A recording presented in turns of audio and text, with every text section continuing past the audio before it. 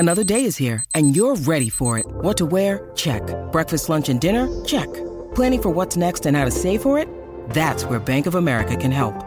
For your financial to-dos, Bank of America has experts ready to help get you closer to your goals. Get started at one of our local financial centers or 24/7 in our mobile banking app.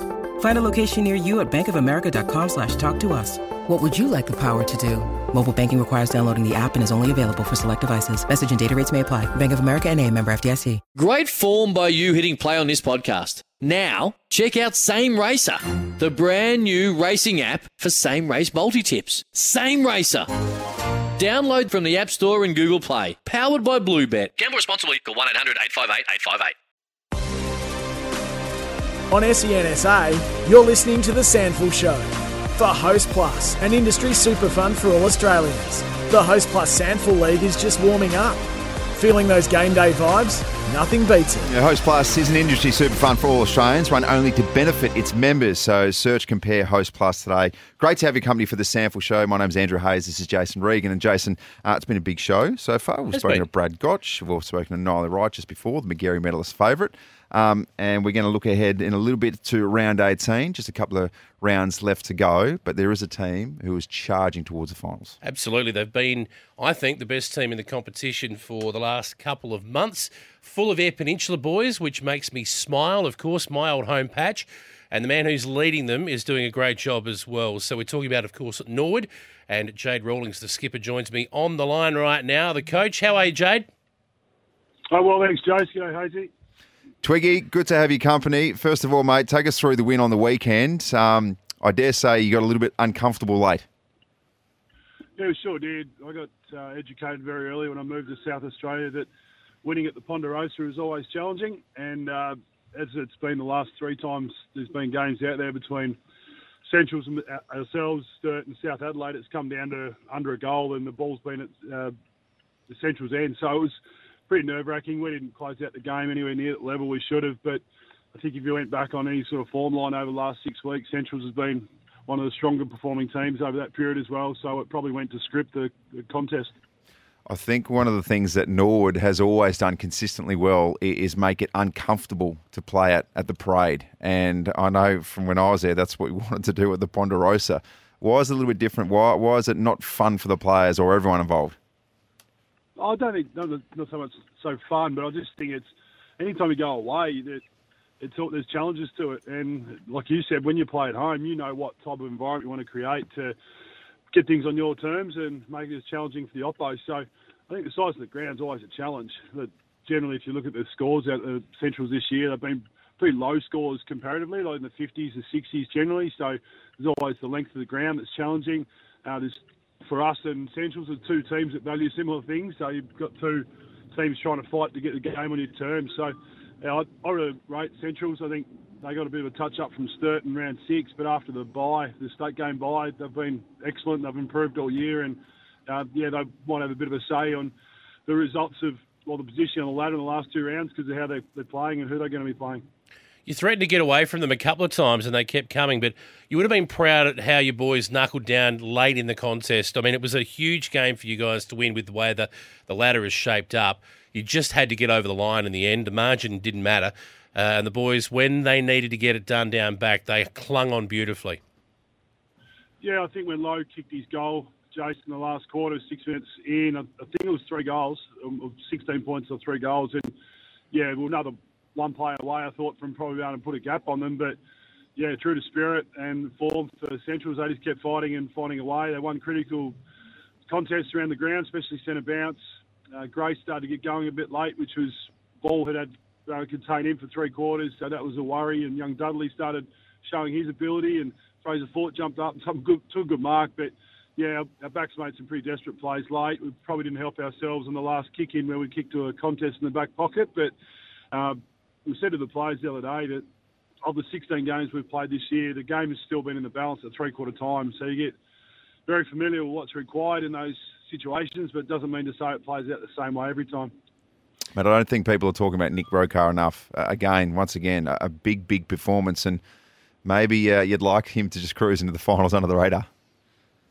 Yeah, I don't think it will happen, Hazy, unfortunately. He's an incredibly good player. He even around the state period, there was still, he's a good player, and he was sort of always on the cusp where he'd get into the team, but he got in, he played well, and he met every challenge that's been thrown in this year. He's been a couple of tags, he's been able to mentally deal with that and still impact the game, and he's really consistent, and always comes back to how he prepares, his body, how he trains, how he gives to the group in a leadership capacity. So he and Boyd in particular, it's no fluke when you have good years with how you prepare yourself and devote your life towards trying to be the best player you can be for the club. Rantel, Kennelly, you've got some depth that can go through the midfield and also play other positions. So I've seen Rantel go forward and do well this season at times. I thought he was best on ground against the Eagles at Oval Avenue earlier on in the year. He was sensational that day. So you've got a wealth of options now that can run through the midfield, do a job for you, and then either go forward or back and still be productive. Yeah, it's been one of the things I've been really pleased with, Jace, with our group this year is the depth of players that we can play in the midfield. So Josh Richards has become a really good SANFL player and could probably become a really good inside mid, but he plays in the wing for us and does a great job. And as you mentioned, Rantel's become a really good player at this level. Kennelly's been terrific in his form and leadership this year. It also had Loudon, Cotter and Spence go through there as well. We debuted Larkins on the weekend, and Panos and Nunn are also pretty pivotal midfielders for us. So it's an area we know that we're fortunate to have. We coach them hard as to what their requirements are in that part of the ground, and having flexibility has been something we've experimented with over the year and been able to find out a few things about some players of what they can do if it's not just inside mid. Yeah, I mean, Luke Sermon gives you that extra flexibility in terms of the big boys, and Harry Boyd, he's been such a good player as a ruckman, but is he also this pinch-hitting midfielder, Twiggy? Yeah, it's as I mentioned before, Hazy, at times you try to experiment with your players to see what you might be able to gain as another advantage, and you don't know unless you give it a go, and there's always risk attached to it. But yeah, at times we've had Luke take centre bounce and Harry be a midfielder for the centre bounce, and sometimes for that next couple of plays be a midfielder. So he's a really good follow-up player, and those two have worked well together. And a lot of the reason they've worked together is because Harry's been open to it. He's very selfless, incredibly team orientated, and whatever we ask for the team to be able to benefit in relation to Luke's involvement, Harry's the first one to support it. So it's always a good sign for your team and your club when you've got players thinking that way. Can I be selfish here for a moment, Jade, and just ask you about the connection with the Eyre Peninsula now? You've taken that zone over, and we know how rich it was for Port Adelaide for many, many years. Lots of players on the Redlegs list at the moment hail from over that way. My next-door neighbour, actually, Tristan Binder, just the sheepdog running around in the reserves for you guys at the moment. He's had a taste of it at senior level, but there's a lot of EP boys that are coming over. It's a long trek over from the Eyre Peninsula, and they've found their home at the Redlegs and seem to be enjoying life. Yeah, I think the only way this works is if the club fully embraces their zone, and our club has been fantastic in being able to really get our feet on the ground in the Eyre Peninsula. And you know it's like, Jace, if you're going to invest, you have to be there with face-to-face. You can't just talk about it, you've got to do it. And I think Rich Rowder at our football club has been leading the charge in relation to being engaging people in the EP, awareness of potential players, but also with the competitions. There's a lot of comps over there that are having awareness of all that. But we've been really fortunate. A lot of our EP players have come over and really committed to the program, and then in turn have been able to get to the level to play regular senior footy. And we want to increase that with the players that we continue to bring over through our under-18s program and keep them in our senior program. So it's what you make of it, and we really care about it and think it can be a really competitive advantage if we keep maximising the talent that's over there, but also the quality of character. Looking ahead to this weekend, there's nothing better than Friday night football and then at the parade. It's an interesting matchup, this one. You're obviously going to go in as favourites, and the Bays have, I mean, to be honest with you, have probably been in all sorts the last sort of few weeks, but they're a team that you couldn't at any stage take lightly.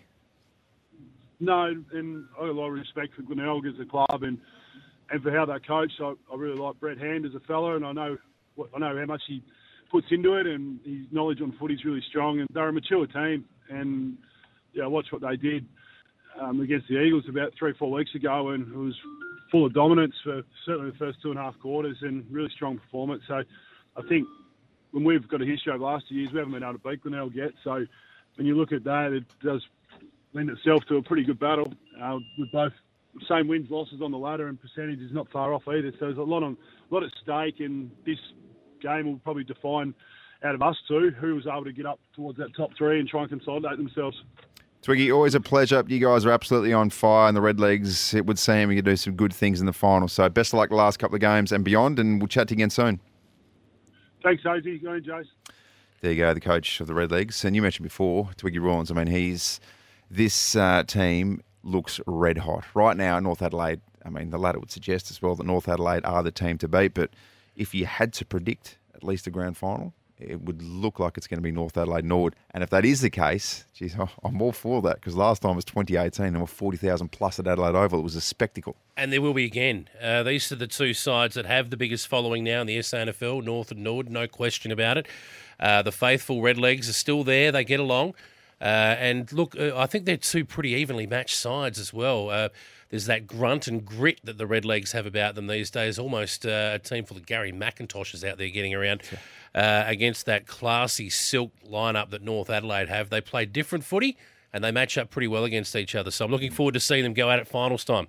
Still to get back Matt Nunn as well and Matt Panos, so they're going to be absolutely stacked at the absolute right time of the year. Nord, taking on the Bays, we mentioned just before, be hard to tip against Redlegs. I don't think you can at the moment. Glenelg haven't shown much in the last few weeks, and they're a bit up and down, topsy-turvy inside matches as well, not just week to week. So you don't play 4 quarters of footy against Norwood, you're not going to win. Roosters taking on the Bloods. Great to see West Adelaide get a win, but the Roosters, their form at Prospect on Saturday, that is a mission impossible for the Bloods, unfortunately, it would seem. I'm going to get a 2-kilo bag of mixed lollies for Gotchi and just drop them off at the bench because he's going to need them this week. Don't. He doesn't want to fall back into it. We heard from Gotchi just before. Ditch the lollies, and now the belly is all the better for it. He can just about play Gotchi at the moment. He's looking good. Yeah, he's looking good. Dogs taking on the Crows. We'll wait and see what happens with the Crows selection-wise, but that's going to be at Adelaide Oval as well before the main match. So, great result there. Sorry, following the AFL game. Yes. So good to see SANFL footy at Adelaide Oval. I know the players absolutely love it.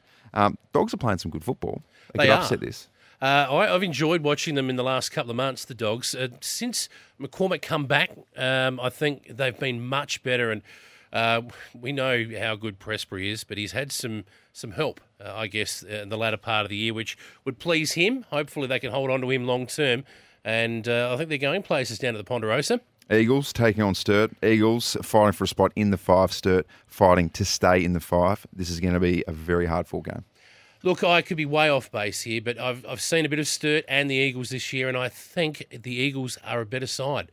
And I think not only will they win this week, there won't be much in it, a 3 or 4 goal, but I think not only will they win this week, but I think they'll leapfrog Sturt in the last round of the year and play finals. There you go, and who knows what the Eagles to do if they can get a ticket. Yeah. Bit of a dead rubber the last game. Panthers taking on Port Adelaide. Your Panthers need to show something. Absolutely never a dead rubber when South Adelaide take on Port Adelaide, my friend. 1979 grand final. We need some revenge for that. Again, with the AFL clubs, it always depends on who's available for selection, but not a lot to play for the Panthers. I'll tip them anyway. Great stuff, Jace. Always a pleasure.